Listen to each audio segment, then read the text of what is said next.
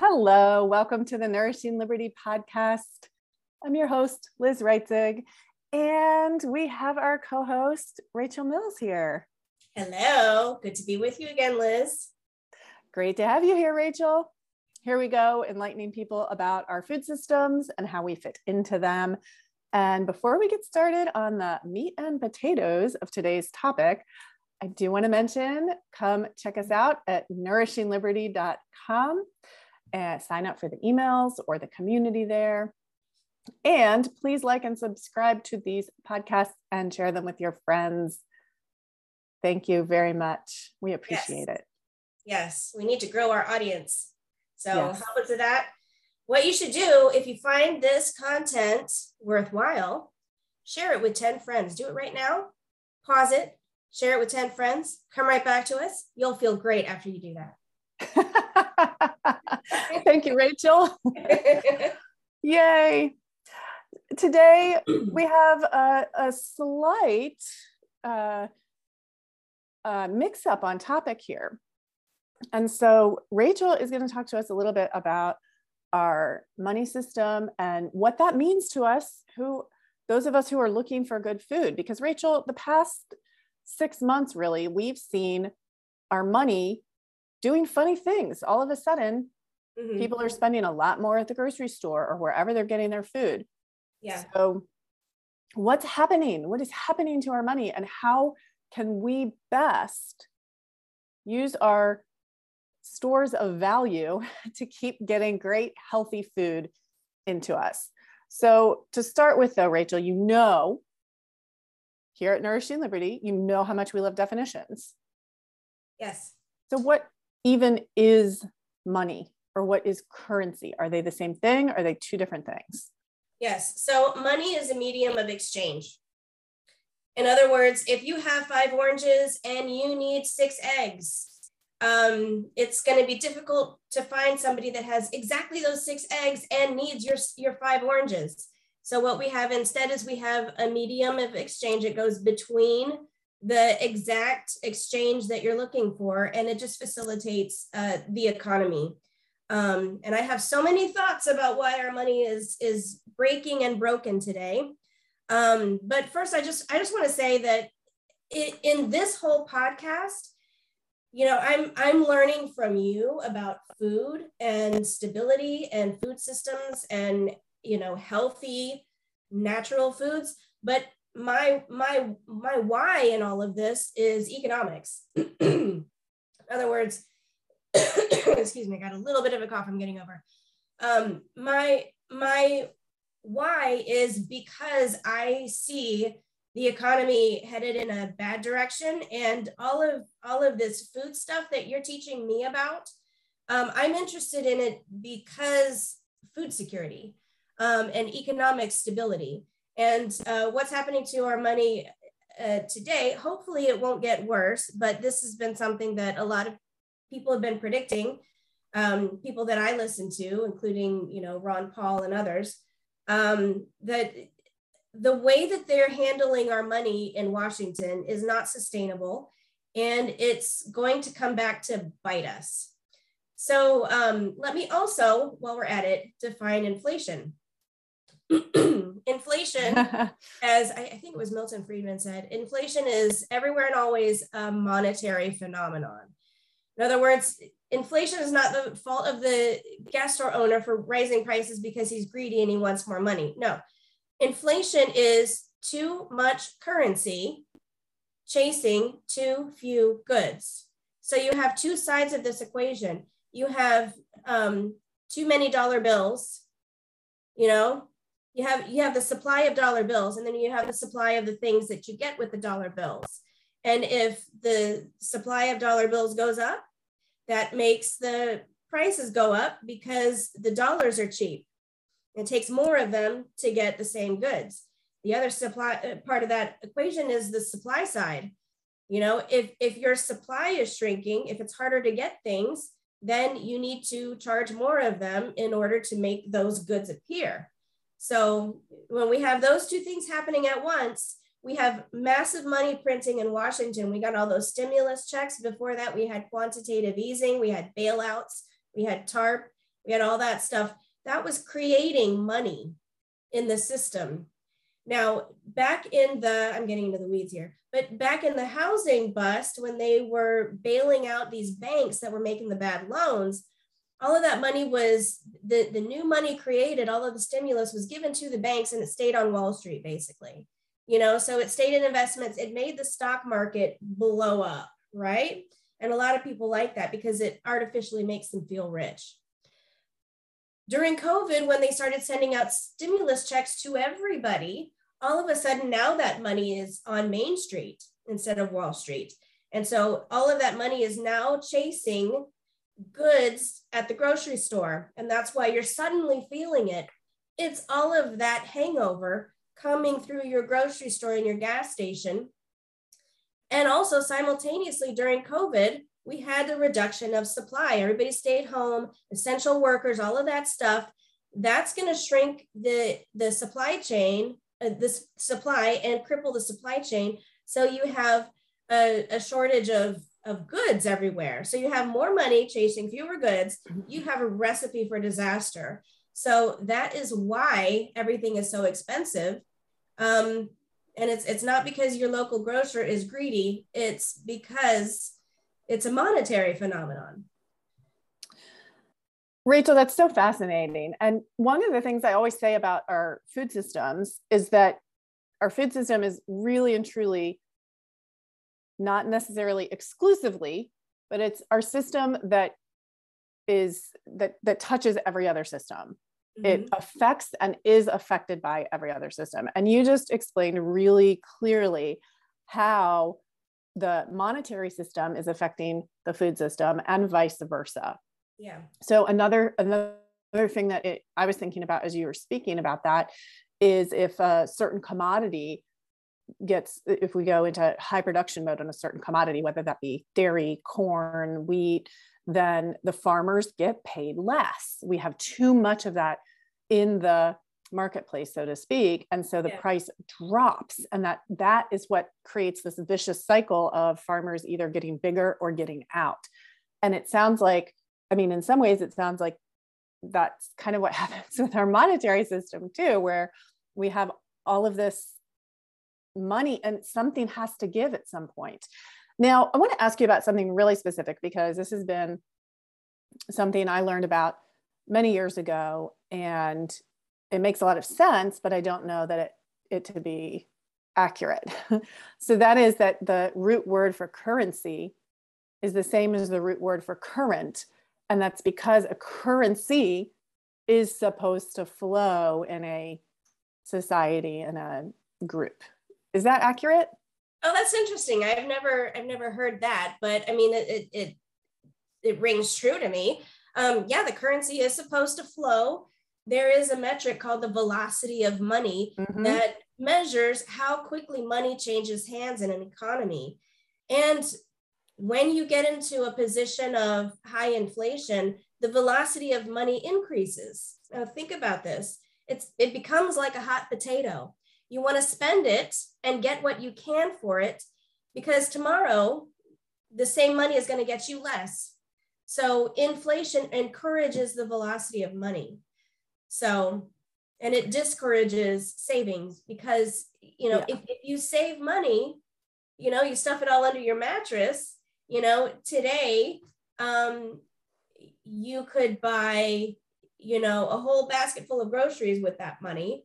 And tomorrow, that basket of groceries is going to shrink and shrink and shrink. So it encourages you to spend, which is in the capitalist philosophy.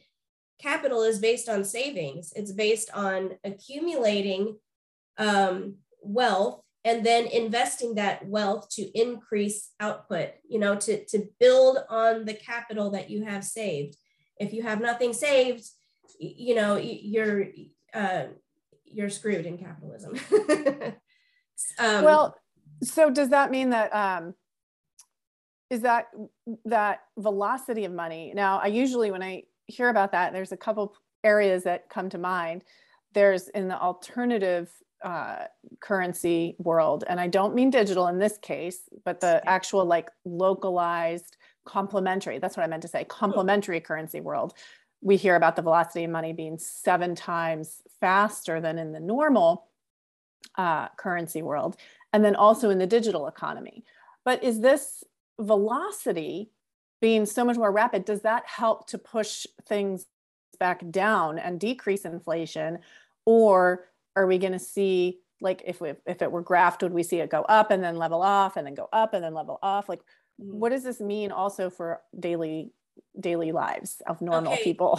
Yeah. So for this question, I want to look back to the 70s and what happened when the 70s inflation got really, really bad. Actually, that inflation lasted several years. It was almost like 7 or 8 years. And it got to the point where people got used to it. When you get used to the idea of inflation, that's really bad because you end up in a feedback loop. In other words, people will, business owners will preemptively raise prices. They will just build that into the business model going forward. They will just schedule price increases, and then you can't get out of the feedback loop. So it's a very difficult cycle to break when it becomes a matter of routine. So, the prices at the grocery store go up, then your paycheck has to go up, and then your employer has to raise their prices, and on down the line. So if we don't stop the inflation soon, we're at risk of getting into that same kind of thing. And then, it takes a lot to get us out of the feedback loop. So, in normal times, you should have people incentivized to lower prices, to have sales, to, cut costs and find ways to provide more for less money. But inflation really distorts all that. And there's a lot of market distortion going on right now. And one thing we could talk about, or maybe I think this is a really big topic for another day, possibly, or we could touch on it today, but the Farm Bill. Have you looked, about the Farm Bill and all those issues, I'm sure. But that's a gigantic market distortion. Where farmers are paid like a floor to produce something, regardless of market forces. They're just guaranteed something by the government. So they just produce and produce and produce and produce and produce. And then we end up with this glut. Glut is an oversupply. Yep. And then what do we do with all of this stuff? We either, light it on fire,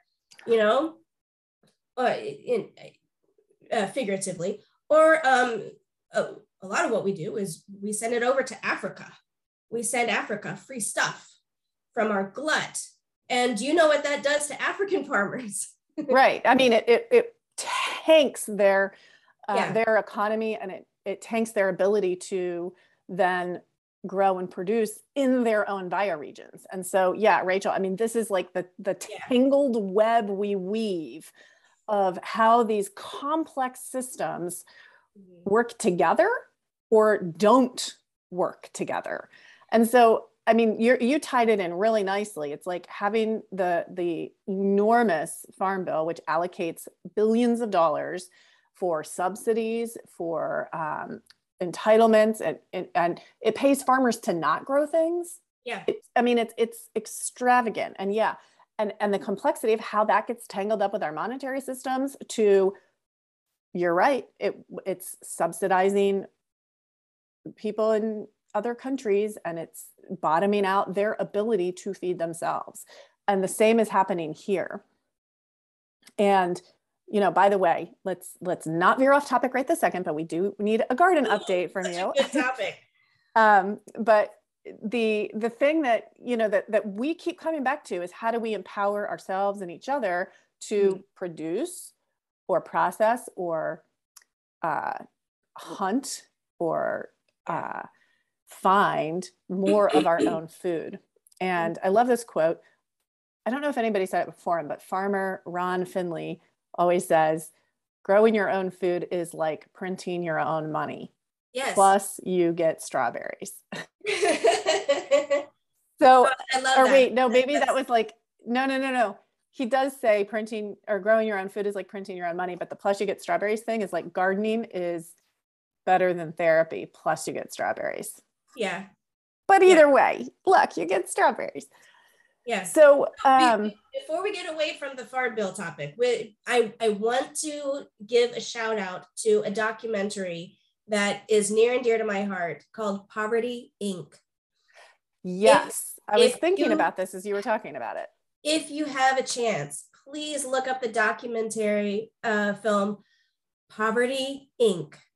It's about the poverty industrial complex and Africa. It deals with these issues about distorting markets in Africa and other poor places in the world after natural disasters.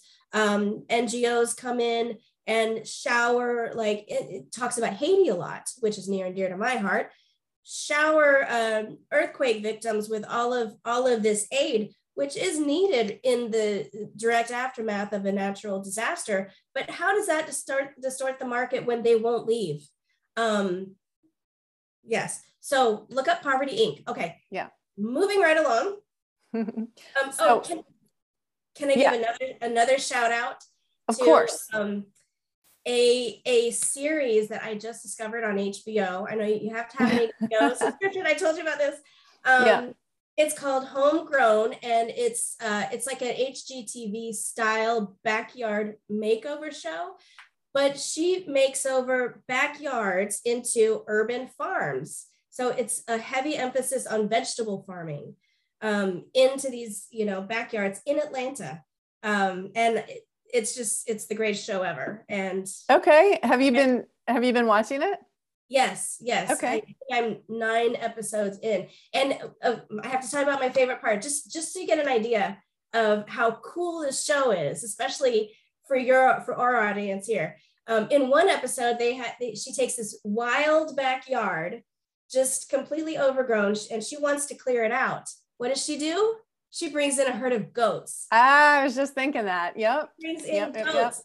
And they set up this temporary fence, and the goats stay there for 5 days, and they just completely clear it out. Yeah. And I heard about this idea a while back, and I think it's so cool.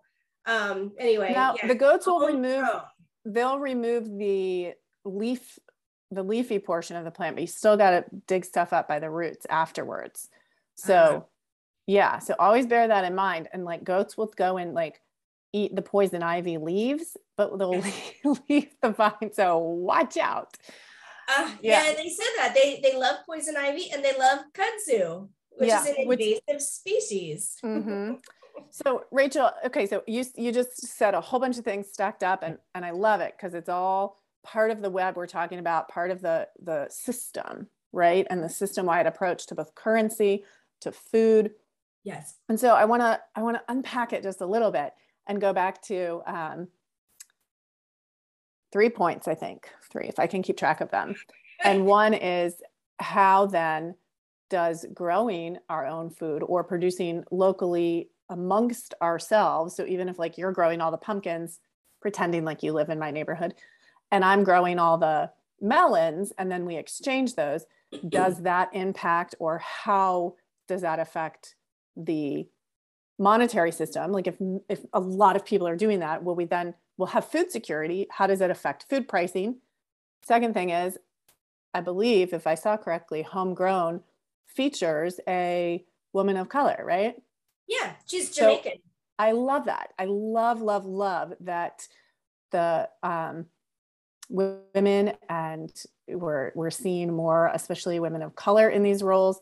That is so vital to everything we're working on, everything we're talking about, to see the true diversity and to see women in the leadership roles that they step into. Yeah. And not overshadowed. Not that everybody needs to have a leadership role, but not being overshadowed in the thing that they are an expert in. I love that. She left the corporate world to be an urban farmer in Atlanta. Like, her story is so cool. Well, sorry about that. We had a little bit of an internet glitch there. And Rachel, I think we were right at the point where I was asking you about the systems that we have, and how if we're growing food locally for food security, how will that affect our financial systems?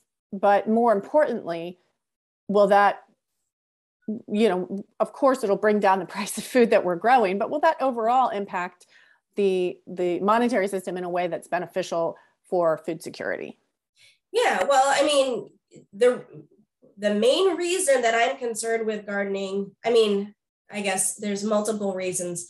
I'm a little bit of a crazy conspiracy theorist. And I worry about food security. I worry about the money not working one day. And, so you reach out to your neighbors, and my neighbor next door, she grows green peppers and lemon balm and, all these kinds of things. And I grow cilantro. My cilantro is doing pretty good, and she can't seem to grow it. But anyway, so how could we have like a neighborhood co-op and have food security if the money doesn't work? How do we exchange? Well, use the money if it works for you, or you come up with an alternative. There's something called scrip. Scrip is like an ad hoc currency that is very local. It's been used like in mining towns, like the mining company might issue scrip to all of the miners that lived in the town, and it'd be only good at the company store. Yeah, that's like a complementary currency, right? Yeah. Local complementary currency. Yeah. So like that would be one way if the money, here, let me show you something. I have these bills from the Weimar Republic. These are all bills from Germany in 1922, 1923. What does that say for people who are just listening? This is 1 million Mark. Ooh, that sounds like a lot. Yeah. And then a few months later, 5 million Mark.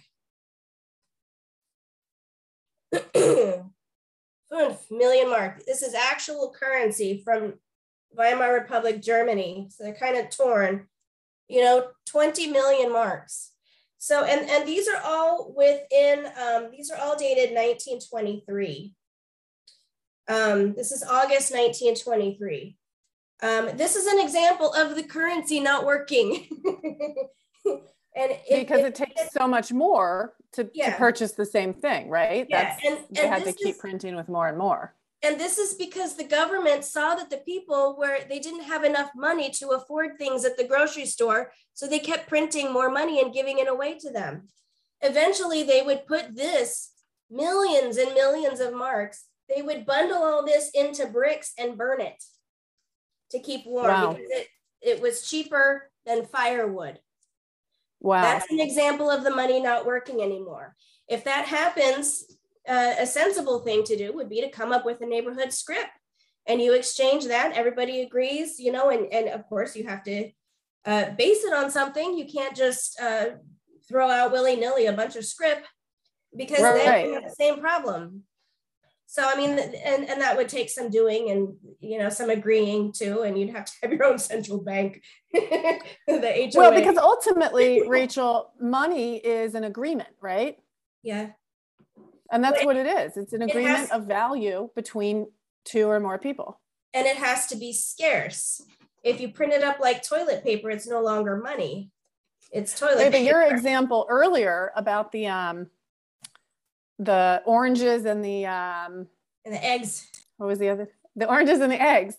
Yeah. That in and of itself could be the money if that is the agreement. But your point that money is a little bit broader, and it has to be not just a store of value, but it has to be a good means of exchange, because you can't go around carrying eggs everywhere you go and then exchanging them for everything you need.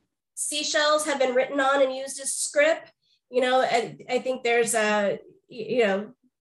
people apocryphally use cigarettes in prison as scrip. You exchange 3 cigarettes for I don't know what, a haircut, I don't know.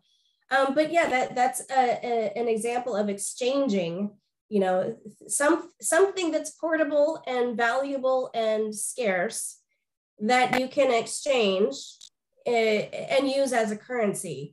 Another thing you could use is, frankly, precious metals. I mean, that's my wheelhouse. I'm a big fan of precious metals. That is my career has been talking about marketing and helping people buy precious metals.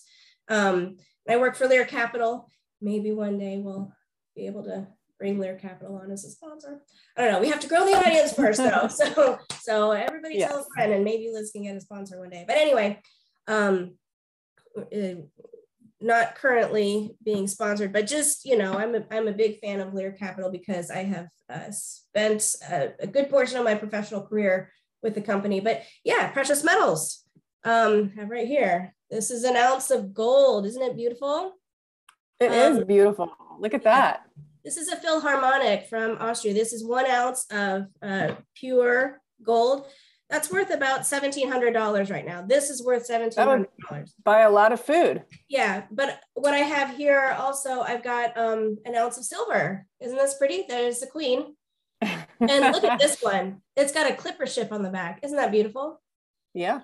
Now, this right now, you could pick this up for about $35 at a coin shop. You know, an ounce of silver. Yeah. One thing I've heard over the years is that the amount of food that an ounce of silver bought, I don't know, 50 years ago is about the same amount of food that an ounce of silver buys today, even though the dollar amount of that has changed. Is that accurate? Yeah. And another example that people like to give is a finely tailored suit, a men's suit, and an ounce of gold. An ounce of gold throughout history. I mean, even back into the Roman times, a nice toga was about an ounce of gold, you know?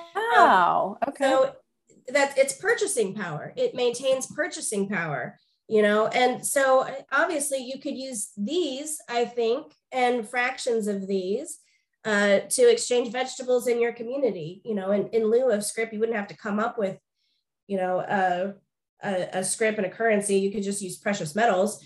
And, you know, another thing that precious metals have that's conducive to money, and why it's been considered money for 8,000 years of recorded human history, is it's meltable. You can melt it down and divide it, you know, into smaller and smaller pieces so that it's easy to carry, easy to exchange. And of course, you know, central banks, they have these huge chunks of it, gold bars, to store their wealth. So precious metals is one way to get by when the money stops working. And lately, a lot of people talk about cryptocurrency, you know, as an alternative.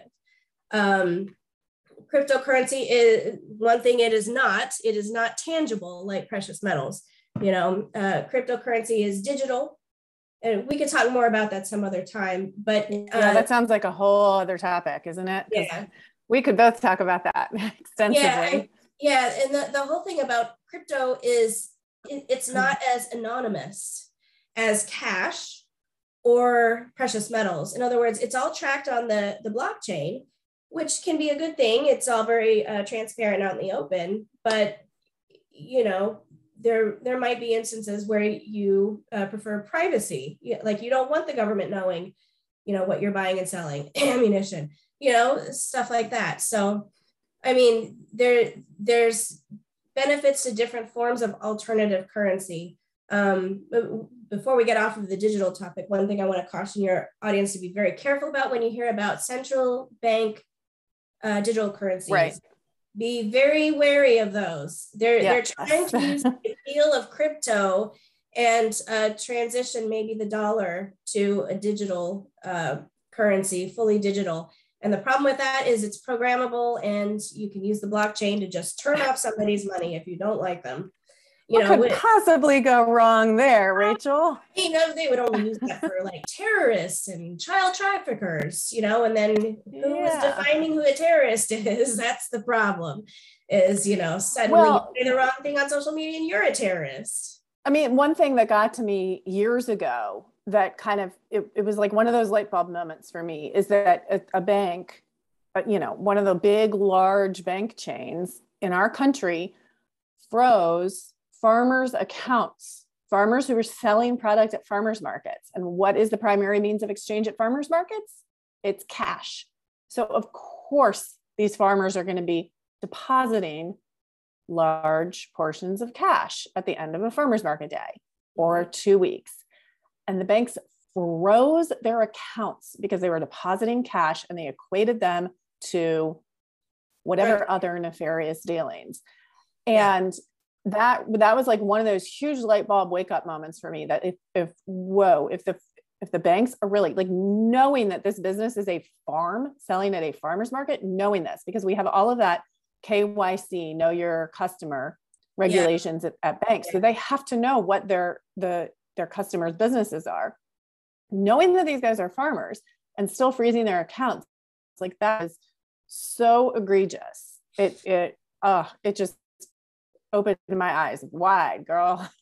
Yeah, and the Canadian trucker protests, they were protesting vaccine mandates, and they had a GoFundMe so that they could buy gas and keep their trucks running, because this was February and they were cold. And so they set up a GoFundMe. GoFundMe took it down. And not only that, but I think it was actually hacked. Somebody hacked into the donor list, and then banks started shutting down your banking access if you donated to the truckers. Yeah. The overreach is unbelievable. It's unbelievable. But that's also like, let's also be cautious here in that there's always a worst case scenario. There's always a best case scenario. And then there's the most likely. And so we know that certain things have happened. And we also know that the most egregious things are not happening to everyone all the time. And so what, like, Rachel, if we're gonna leave people with a couple of action items or a couple of thoughts to pursue further, what would you say? Okay, what is the worst case scenario? What is the best case scenario if we all make our voices heard enough? And then what's the most likely, and how do we prepare for it? Because we can't prepare for every inevitability. We cannot prepare for every scenario. We can only prepare what we can. So what's worst case? What's best case? And what's most likely? Well, as we think about money and food. What's best case is, I'm really good at worst case. let's go with best case. Let's go with best case. A lot of people, this is what's going to happen in the best case scenario. A lot of people see what's going on with the money, and they wake up, they get red pilled, and they're like, oh, wow, this is bad. Let's elect politicians that don't want to spend so much. Let's get our monetary system under control and stop printing. And there's an apocryphal story about, when this happened, they asked Ludwig von Mises, like, how do we stop the inflation? And he said, meet me at this bridge at 3 a.m. and I will tell you how to stop inflation. And they're like, okay. So they met him at a bridge, and they're like, okay, now what? And he said, you hear that sound? And there was like this roar of the printing press, printing these, printing round the clock. And he said, stop that noise and you will stop your inflation. Wow. So they did. I don't know if that story is true, but that's the apocryphal story. That's the best case scenario, is people wake up before it gets any worse and we just stop it. And the politicians stop spending money, and there's flowers and daisies, and and everybody lives happily ever after. That's the best case scenario. Okay, not just flowers and daisies, but a whole diversity of food that we grow. Yes, exactly, right? Okay, so that's best case scenario. Yes. And then we have worst case scenario, which is that hyperinflation and money turning to no value, and lots of people being hungry and not getting their basic needs met. Yeah, I mean, worst case scenario is this, and when that was happening in the Weimar Republic, people were getting paid at their job every half day, like at lunch. Every half day. Wow. Yeah, they would collect their paycheck and go out on their lunch break and find something to buy, a chair, a candy bar. Like, what can I buy with this money? That is highly disruptive to production, to the whole economy. You're not doing much except trying to figure out how to spend money and trying to find something to spend it on. It's very disruptive, it's dysfunctional, it's broken. And in those kinds of circumstances, you know, I think you prepare for a broken supply chain, and you try to have as much on hand to get you through, because you cannot store enough for like a year. You know, if Right. our supply chain is broken for a year, like, just, you know, pack it up, get right with God, and it's all over. But I think you could prepare for like 3 months. You know, you could have enough dry goods, you know, rice and beans on hand for 3 months. You could get yourself some way to generate solar power so that you could, you know, refrigerate. I don't know. So that's the worst case, right? That's still worst case. And then the most likely is somewhere in between. Yeah, and then the most likely is where I get into predictions, and I could write twice a day like a stop clock. So I mean, take it with a grain of salt. What I think is the most likely is things get worse before they get better. You know, in other words, what you're experiencing at the grocery store right now, you know, plan for all of those prices to double again, at least, before we're out of the woods. I mean, I don't rebudget now, right? Yeah, rebudget and try to figure out what you can substitute, what you can grow yourself, what you can source locally, get to know your neighbor, you know, all of those things we talk about. That's why I love this podcast so much, is all of those things I think are preparing for the most likely scenario. And I mean, without getting too political, you know, this does have to do with politics. I'm sorry. Yeah, it does. It does, because we have certain people making decisions about our collective money. Yeah, and I'm sure you have both Republicans and Democrats listening to your podcast. The problem was not created by Biden. I don't want to pick on him too much, because, you know, Trump was the one that started, you know, the lockdowns and the stimulus checks. So, I mean, this is equal opportunity blame here, right? But what we have right now in this month of October that we're in, we just heard that Biden tried to bribe Saudi Arabia to increase production just this month alone, just before the midterm elections, so that the gas prices wouldn't creep up and hurt the Democrats. You know, this is blatantly a quid pro quo. And Saudi Arabia basically told him to go pound sand, and then he's retaliating. Like, this is impeachable. This is a quid pro quo. They impeached Trump for much less than this.